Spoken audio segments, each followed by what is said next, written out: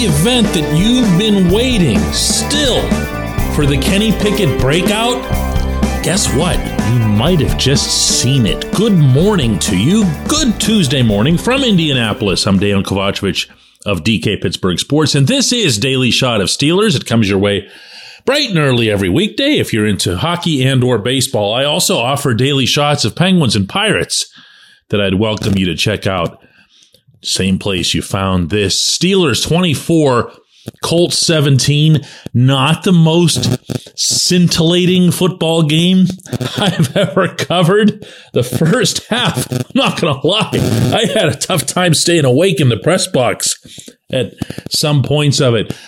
But by the time the second half came along, and as long as you maintained what I think is the right focus in observing this football team down the stretch, there was a lot to like.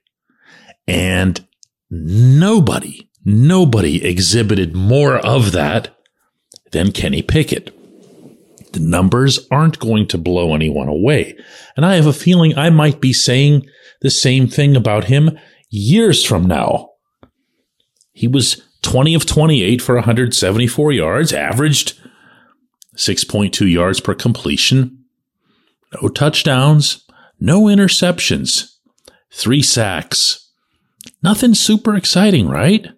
He did run the ball 6 times for 32 yards. A couple of those were pretty important pickups. But again, nothing where you'd go, whoa, there he is. There's our next generational quarterback with the 5 zillion yards and the multiple touchdowns. And there are 2 reasons, I dare say, that we're not there yet if we ever do get there. One is, reminder, he's an NFL rookie. He's new at this. In fact, he didn't even start the season as a starter, so he missed out on all the first team reps through Latrobe, through practices for a month, and all that other stuff you've heard a million times. 2 is he has to overcome right now a lot of stuff that maybe other quarterbacks don't have to overcome.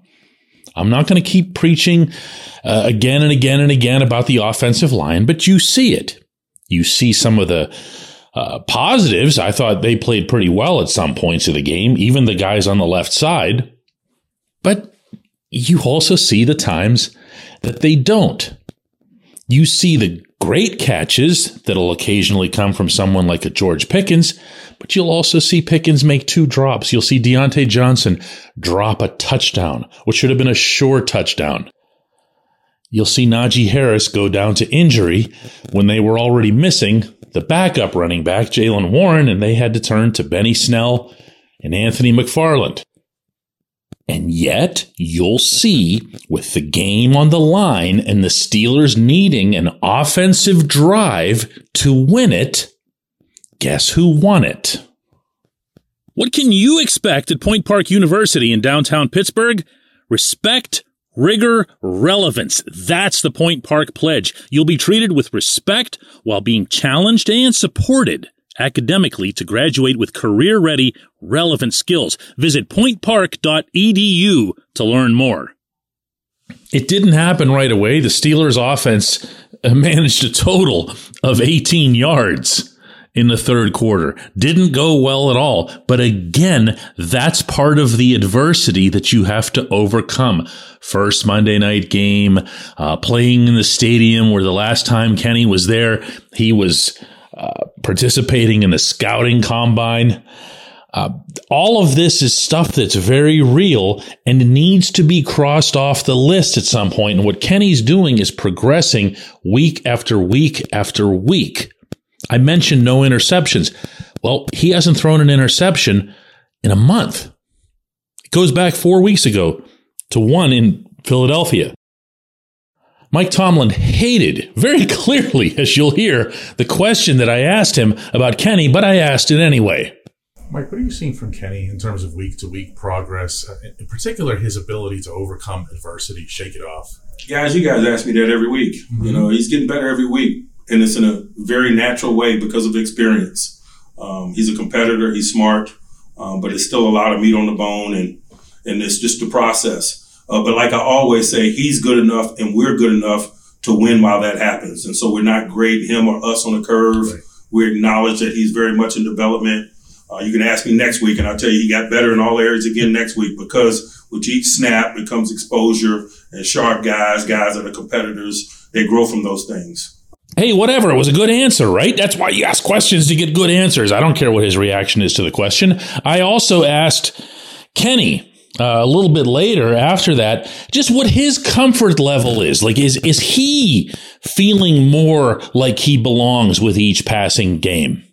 Yeah, I think every week you play in a system, you play with guys, you're just going to get more and more comfortable. I think it's just, football and playing the quarterback position, it takes a lot of time. It takes continuity with guys to continue to improve.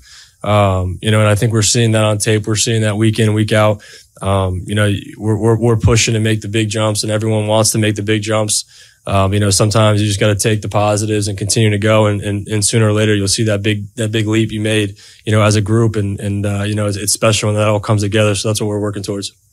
If you ask me my favorite trait about Ben Roethlisberger over the course of his career, number one, way up there at the top of the list, and this is going to sound superficial or intangible or whatever else, but it's that he was a winner. If you put Ben in a situation where you would say to yourself, man, you need that guy who's going to win you this game. That was almost all that Ben had left at the end, if you'll recall. You'd give him some scenario in the fourth quarter and he'd find a way through it.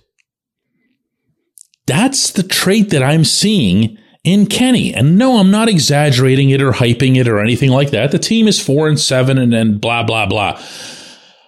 But so far, when you see him with his back against the wall, whether it's of his own doing, and occasionally it has been, or whether it's of his offensive teammates doing, which it is almost all the time, he finds a way. He pushes through. And man, that's a heck of a thing to see from somebody when their NFL career isn't even a fraction of a season old. This is who Kenny Pickett's always been. This is who Kenny Pickett is. And anybody who's waiting for, him to become the next Patrick Mahomes or something like that is probably going to be waiting for a long time. I will take the guy who finds a way to win games. When we come back, J1Q.